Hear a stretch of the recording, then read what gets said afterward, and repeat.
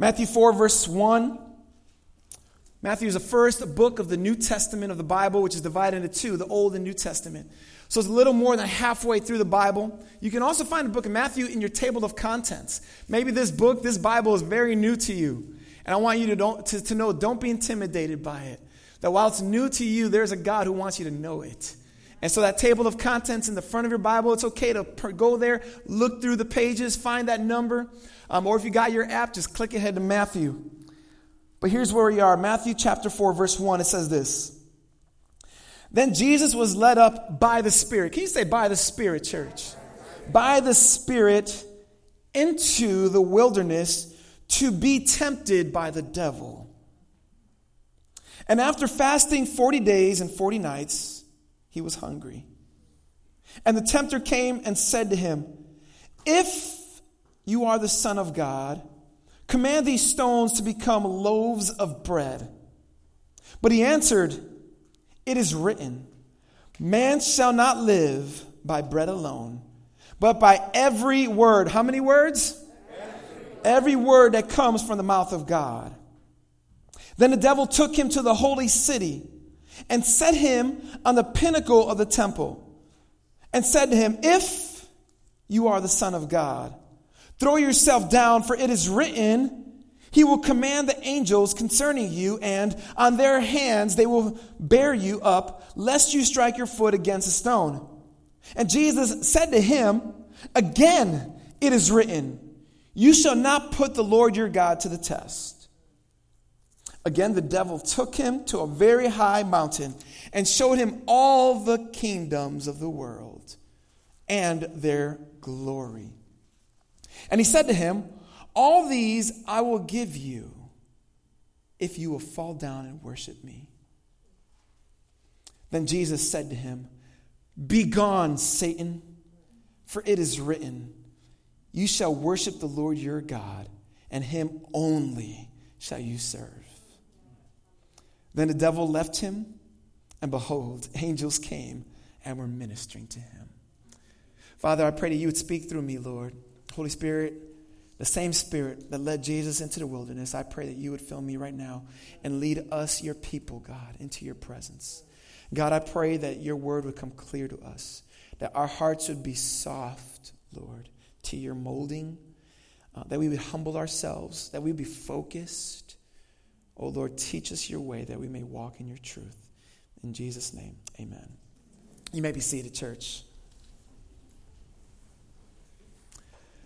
Matthew 4, what an amazing passage.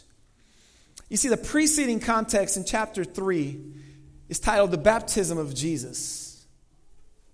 You see, Jesus, you might be surprised, laid low for some 30 years after his birth.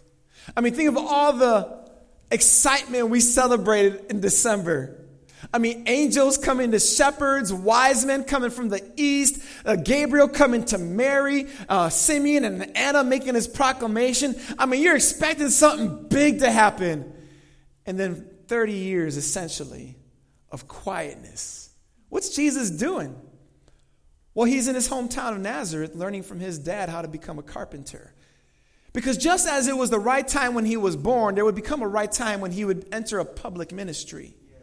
Luke 3:23 tells us that it was at the age of 30 when Jesus began his public ministry.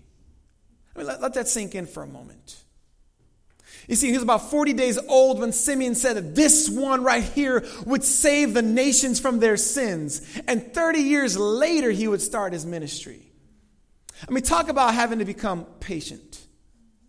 Church, we want you to know that God's timing is perfect. He's never late. He's never early. He's right on time. And you can trust God in the waiting, but that's next week's sermon that Josh is going to be bringing for us, all right? But I want you to know that God's timing is perfect. And at the right time, Jesus entered his public ministry. And he did so by getting baptized by John in the Jordan River. And yet again, imagine the excitement when John sees Jesus coming his way. He tells the people, there's one who's coming, whose sandals I'm not even worthy to untie. And then when Jesus comes, he says these words, behold the Lamb of God that takes away the sins of the world. When Jesus enters the waters, John's like, I should not be baptizing you. Jesus is like, baptize me because I need to fulfill this righteousness. Jesus is baptized. He comes up, and you know what happens there? The Son of God is there, and the Spirit of God descends from heaven in the form of a dove, comes upon Jesus for people to see. The heavens open, and the Father says, this is my beloved Son with whom I'm well pleased. I mean, come on. What a way to start his public ministry. And our anticipation is high. We're expecting Jesus to do something great. And we get verse 1 of chapter 4. It says, the Spirit led Jesus into the wilderness to be tempted by the devil. That's not what you and I expect. But we got to understand something. Is that the Spirit-led life will be marked by testing, church. I mean, many of us are entering this new year. We want God to lead us, but you need to know that when God leads you, there will be tests. I mean, consider for Jesus, this high experience of baptism followed by testing. And that's often the way things go.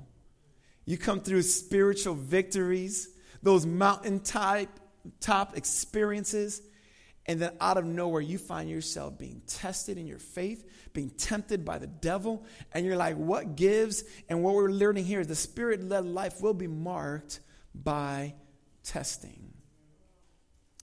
It's the way that God operates. And it's what the Holy Spirit does here.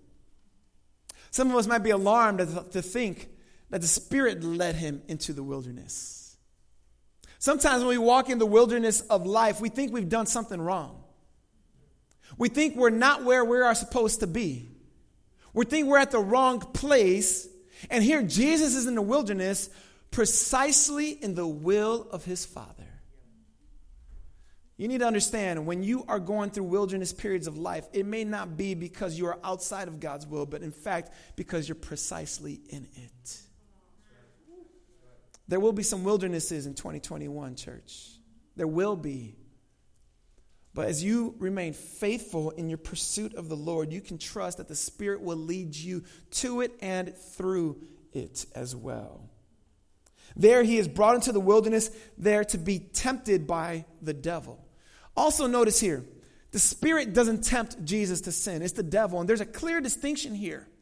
And we feel this kind of weird interplay where God leads him into the wilderness knowing he'd be tempted, and it's a devil who tempts him, but God's not responsible for the tempting.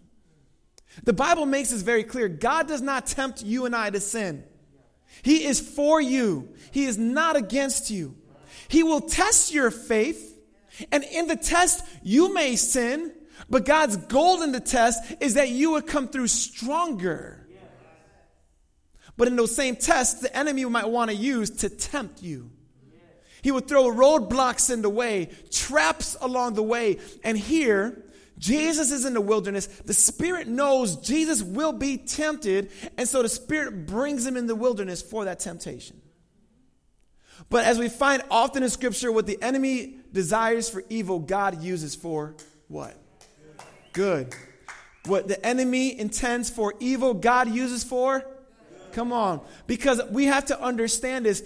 When there are temptations, it's an opportunity to remain strong in our faith. And God will see us through. And that's what the Spirit does here.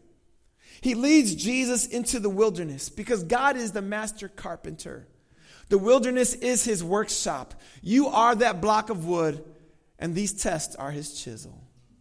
And he sees what he wants you to become even when you can't see it. And the wilderness is the way through it. So when you are in hot pursuit, expect some heat. When you lead the Spirit-led life, expect some testing. And with that, the enemy wants to bring tempting. Jesus is there in this wilderness, and verse 2 says, and after fasting 40 days and 40 nights, he was hungry. That's probably very hungry. And there's a kind of supernatural strength that God provided to Jesus to get through those 40 days and 40 nights. The same strength he gave to Moses when he went fasting 40 days and 40 nights 2 times. And Elijah did the same. And here Jesus is there fasting. Well, what is fasting? We've talked about our aim to fast these 21 days. It is to withhold something from our lives that we value for the sake of spiritual purposes. Throughout the Bible, it's primarily food and or water. But even in 1 Corinthians 7, Paul talks about this among married couples, that it could even be sexual intimacy that one is fast from in order to focus more on God and not be distracted. But here we see Jesus withholding food and water. Sometimes people, let me restate this. People fast for different sorts of reasons. It is right to set goals in fasting. Why are you doing it? And to lose weight is not a reason. It could be a byproduct, right? But the fast has its focus on God. And so when you focus it on me, the right intention done the wrong way, it will make a mess. So in your fast, let it be God that you are pursuing. In the book of Joel, people fast out of mourning their sin in their lives. Jonah and Daniel, there's fasting out of repentance. There's fasting for intercession from Esther when she tells God's people to fast and pray. Ezra asks for a fast for protection. Jesus is fasting for spiritual preparation. And Paul and the others in the church fasted for spiritual guidance and effectiveness in ministry. Let there be a goal. And for us as a church, our goal is for spiritual growth among us and for mission opportunity to spread the gospel in 2021. Now, you may have other goals you're going to set with that. Maybe there's sin in your life. You're saying, God, I need you to break these chains, Lord. These 21 days, God, I'm praying and I'm pleading for the grace to overcome.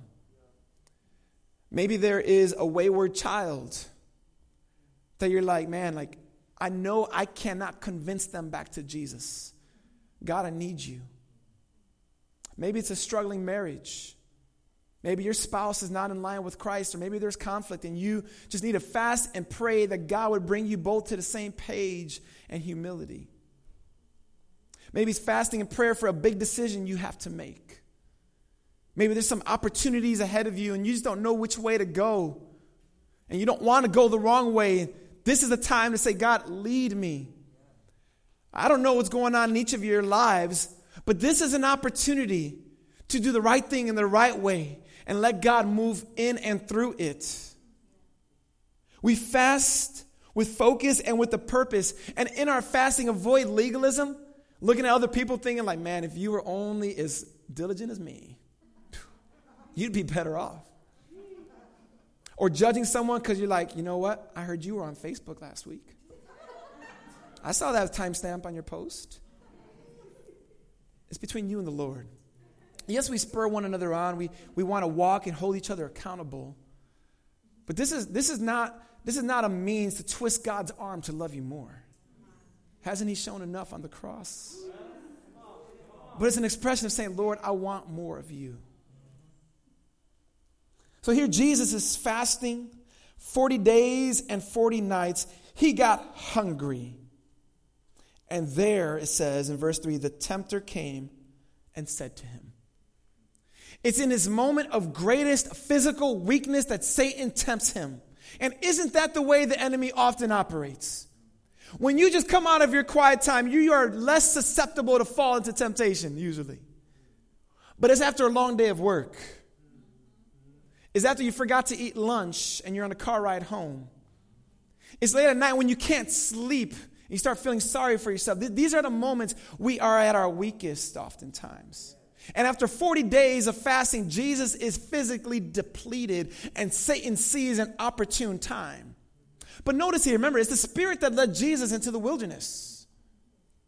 Why would the Spirit lead him into the wilderness to become weak? Because he led him into the wilderness to fast and pray. Which means though he was at his physically weakest in that moment of temptation, he was also at his spiritually strongest. Because fasting is food for your soul, church. Fasting is food for your spiritual life. So when you fast and pray and consume the word, you though might become weaker physically, but you're being built up spiritually. So actually, it was grace that led Jesus into the wilderness, because through that, he could withstand the temptations that would come his way. And it is grace that leads you into your wilderness to build you in your faith, so that when a temptation comes, God will grace you to withstand it. Fasting is indeed food for our soul, but as we fast, keep your guard up, church. Don't think that because you're fasting, you won't find temptation. In fact, because you're fasting, you will be tempted. But what Satan uses a temptation to cause you to sin, God uses a test to build you up. So if fasting is food for your soul, feed it often. Let this be a regular part of your year. Let this not be these 21 days, but maybe once a month you pick a day or a week to fast in some way to align yourself like your car needs a wheel alignment to get back on track. Well, Satan is here, and he is tempting Jesus in verse 3. Matthew calls him the devil and the tempter. You notice that. To be tempted by the devil in verse 1, verse 3, and the tempter came to him and said. The word devil comes from a Greek word diabolos, which means through a way, and through a separation. What Satan does, and he's given the name devil because he wants to separate, which means he wants to isolate us. He wants to accuse us. He wants to condemn us. And he does so by causing us to, or putting, let's say, by putting temptations in front of us. And then when we fall, he accuses us. So his name, the devil and the tempter, go right hand in hand. And here Jesus is there weakened, and the tempter comes and gives him 3 temptations. He serves the hungry Jesus an entree of temptations. It's a 3-course meal here. The first temptation is the appetizer. The second one's the main dish, and he throws in a dessert at the end. And here the hungry Jesus is being tempted truly. You see, the Bible tells us that God cannot be tempted with evil. So many wonder, was this really a temptation for Jesus? Well, while God cannot be tempted with evil, the God-man could be. Jesus was fully God, never lost any of his godness, his deity, but he also became fully man. And in his humanity, these were real temptations, church. The first temptation, Satan says, if you are the Son of God, command these stones to become loaves. Notice what he does here is, if you are the Son of God, he's casting doubt on Jesus' identity. The very identity the Father declared upon him the previous 2 verses. Jesus said, God said, this is my beloved Son. And here Satan's like, if you are the Son, if you are who you say you are, because the enemy knew what the title Son of God means. It means that he came from God, that he has a divine nature.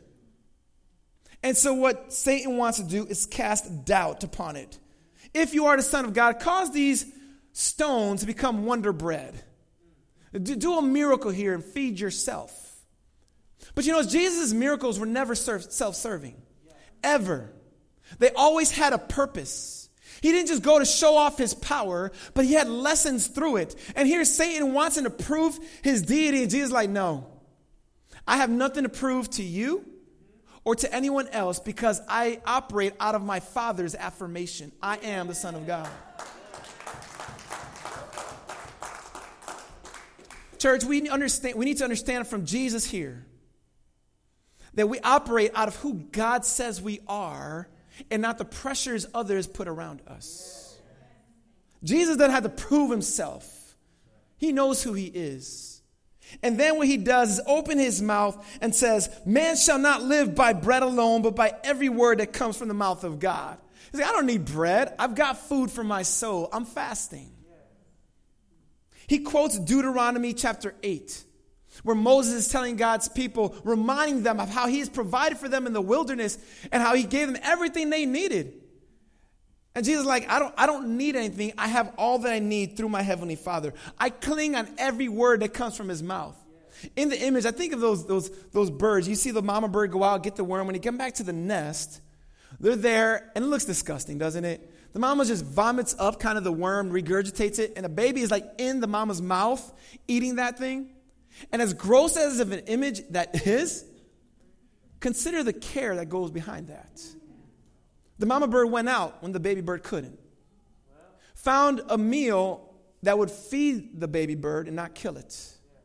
The mama bird would get so close to the baby to make sure the handoff of food would take place, because the mama bird wants the baby to become nourished. In the same way, our Heavenly Father knows what we need. And what he wants us to be in hot pursuit of him. So come so close to him and his word that we are consuming it straight from him. And that is an expression of his care. And Jesus says we live by every word that comes out of the mouth of God. And that's why in our fasting plan, we created this reading plan from Psalm 119. Because you can fast and pray, but you need the word to also continue to equip and strengthen your mind, church. Fill your soul. Satan ups the ante, because where he tested Jesus whether or not the Father would be his sustenance, now he tests Jesus' authority. The devil took him up to the holy city and set him up on the pinnacle of the temple and said, if you are the Son of God, throw yourself down and let the angels catch you. But notice what Satan does here in verse 6. In your Bibles, that verse is indented, isn't it? Look at your Bibles. You know what that indentation means? It is a quote from the Old Testament. The devil is straight up quoting the Bible to Jesus, trying to get Jesus to sin. And what Jesus understands is the Bible that the devil is misunderstanding the Bible here. See, the devil wants Jesus to jump off this temple and trust that the angels will rescue him, like putting God to the test. And yet God catches us, but we don't go jumping off on purpose. We don't go acting a fool saying, oh, God will catch me. And that's why Jesus says in verse 7, again it is written, you shall not put the Lord your God to the test. Again, quoting from Deuteronomy, now chapter 6, verse 16. Now, you don't test God. So Satan has tested whether or not Jesus can trust that the Father will be his sustenance. He has questioned whether or not Jesus had authority to call these angels down to protect him. But now the last temptation is the most brazen and bold of them all. It says in verse 8, again, the devil took him to a very high mountain and showed him all the kingdoms of the world and their glory. And he said to him, all these things I will give to you if you fall down and worship me. Notice what Satan is doing here. He is offering Jesus kingdoms and glory aside from suffering and pain. Jesus came to establish a kingdom. Jesus came to receive glory. And Satan's like, I'll give you both if you will worship me. We must understand that Satan is the one who rules this earth in many ways. His power is limited, but he's everywhere throughout with his minions wreaking havoc. So in a sense, he does have kingdoms in his power. In a sense, he does have glory there. And so he gives Jesus this offer, but in order to receive that offer, Jesus needs to worship him. And what Jesus understands is what you and I must understand, is that all these kinds of earthly promises are just that, earthly. Sure, Jesus might have received some kingdoms and glory, but they would not have lasted beyond the grave. Jesus came to establish a kingdom that would reign for eternity and receive glory for all days. And so Jesus was tempted to receive something aside from the pain of the cross. He knew what was coming 3 years later. He knew the rejection he would experience. But Jesus understood that the goal was greater.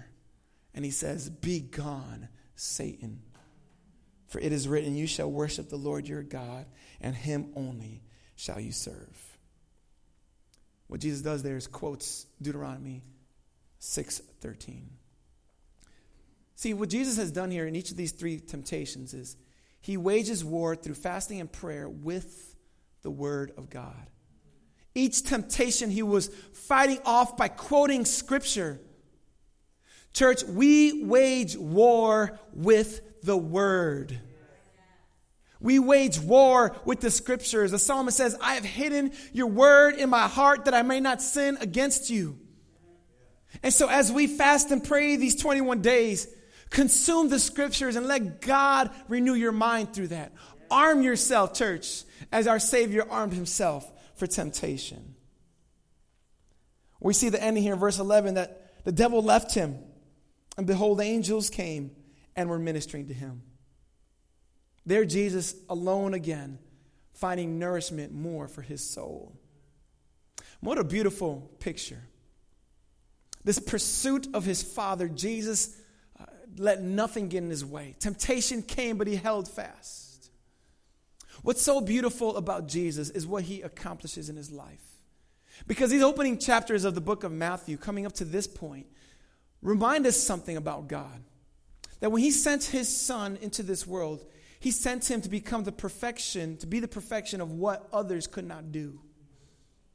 You see, just as God rescued his people out of Egypt and pulled them from Egypt, so also Jesus went into Egypt as a child and came out of Egypt.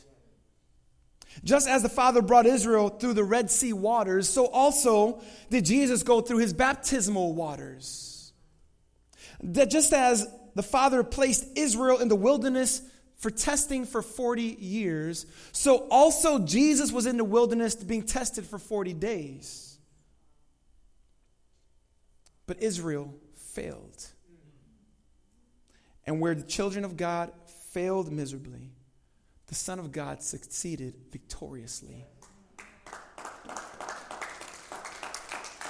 You see, just as God led his people into the promised land, though they didn't take all of it, so also Jesus, through his life, death, and resurrection, will lead us into the promised land that will go for eternity. See, the gospel of Jesus Christ, his mission on earth is what fuels us. This good news that saves us from our sin. And church, as we venture these 21 days in prayer and fasting and word, we want to keep Jesus at the center of all we do. Because he was born in Bethlehem. He was raised in Egypt. He lived in Nazareth. He was baptized in the Jordan. He was tempted in the wilderness. He ministered in Israel. He was crucified in Jerusalem. He was raised in victory. He ascended into glory. And through faith in him, we will receive salvation and forgiveness for all of eternity. As we fast and pray, we remember that. There's another reason Jesus was victorious. Because the writer to Hebrews tells us in Hebrews 2:18, for because Jesus himself has suffered when tempted, he is able to help those who are being tempted. So that when you are facing temptation in this year to come, you can know that your Savior was also tempted and he's able to help you through yours. Furthermore, the writer to Hebrews says in Hebrews 4:15, for we do not have a high priest who is unable to sympathize with our weaknesses, but one who in every respect has been tempted as we are, yet without sin. So Jesus is able to help us, sympathize us, and strengthen us in the midst of our weaknesses in the year ahead of us. So church, let's gather together these 21 days. Let us fast, let us pray, let us consume the word and doing the right thing in the right way to grow in our Lord. We wage war with the word and we press into Jesus in him. Church, I'm excited about what's ahead of us. Maybe you came in a little undecided about whether you're going to join us in these 21 days. My plea to you is that you would jump in. That through your fears and trepidation, that those would not hold you back. Maybe you have health concerns, as was mentioned. We would love to help process that with you, how you can accommodate those things in a way that's wise, but also in a way that still stretches your faith. Because there are things in our lives that cause us to get off track. And we want to stay focused on our Lord. So in a moment, I'm going to pray and close up our time. As you exit, there are those prayer guides, those reading guides. We'd love for you to take them, fold them, tuck them into your Bible, and make this a regular part of these next 21 days. Our brother Joshua Phillips, or one of our leaders, will be out there to answer questions. If you got questions about how to process this fast, how to do this, we want to process that with you. But church, we are excited about what's ahead of us. We want to remain in pursuit of our Lord, and we're going to trust him to do beautiful and powerful things, growing us in our faith and opening opportunities to serve him this year. Let's pray, church. Oh, Lord God, we thank you, God, for the way that you still lead us. Spirit, we thank you even for the wildernesses that we're in or the ones that are coming against us here in the months or weeks ahead. But we know, God, that you are good and you're in control. We can trust you. So, Lord, like Jesus, our Savior, did, I pray that we would let our souls become nourished through prayer, through fasting, through your word. That we arm ourselves with your scriptures and that we would trust you, Lord. God, I pray for us. Maybe through these 21 days, there'll be days of discouragement where we're feeling like this is harder than we thought it would be. Remind us, Lord, that you are good and gracious. That when we mess up, you're not there to condemn us, but you're there to strengthen our faith and to build us up.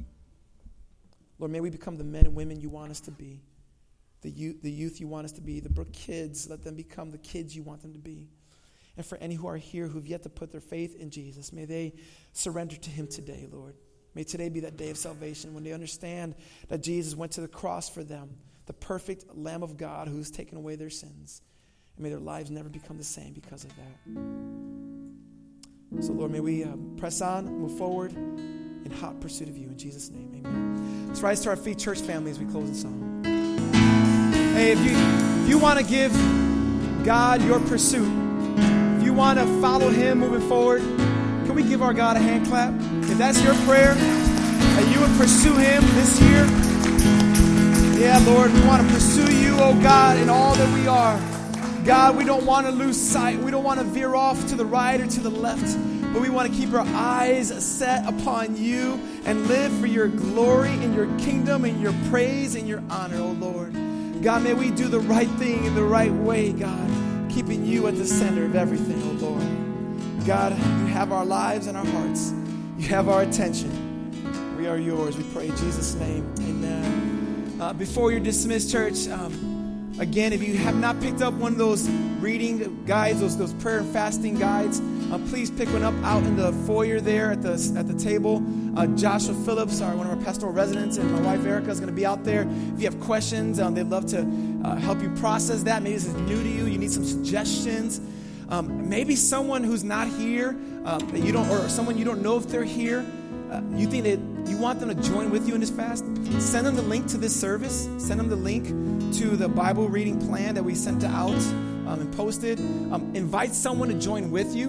Invite someone to hold you accountable that you can check in with via text periodically. Let's do this together. Let's not do this in isolation, church. And let's anticipate that these 21 days will result in something so beautiful, far beyond what we ever imagined they would have been. All right, church?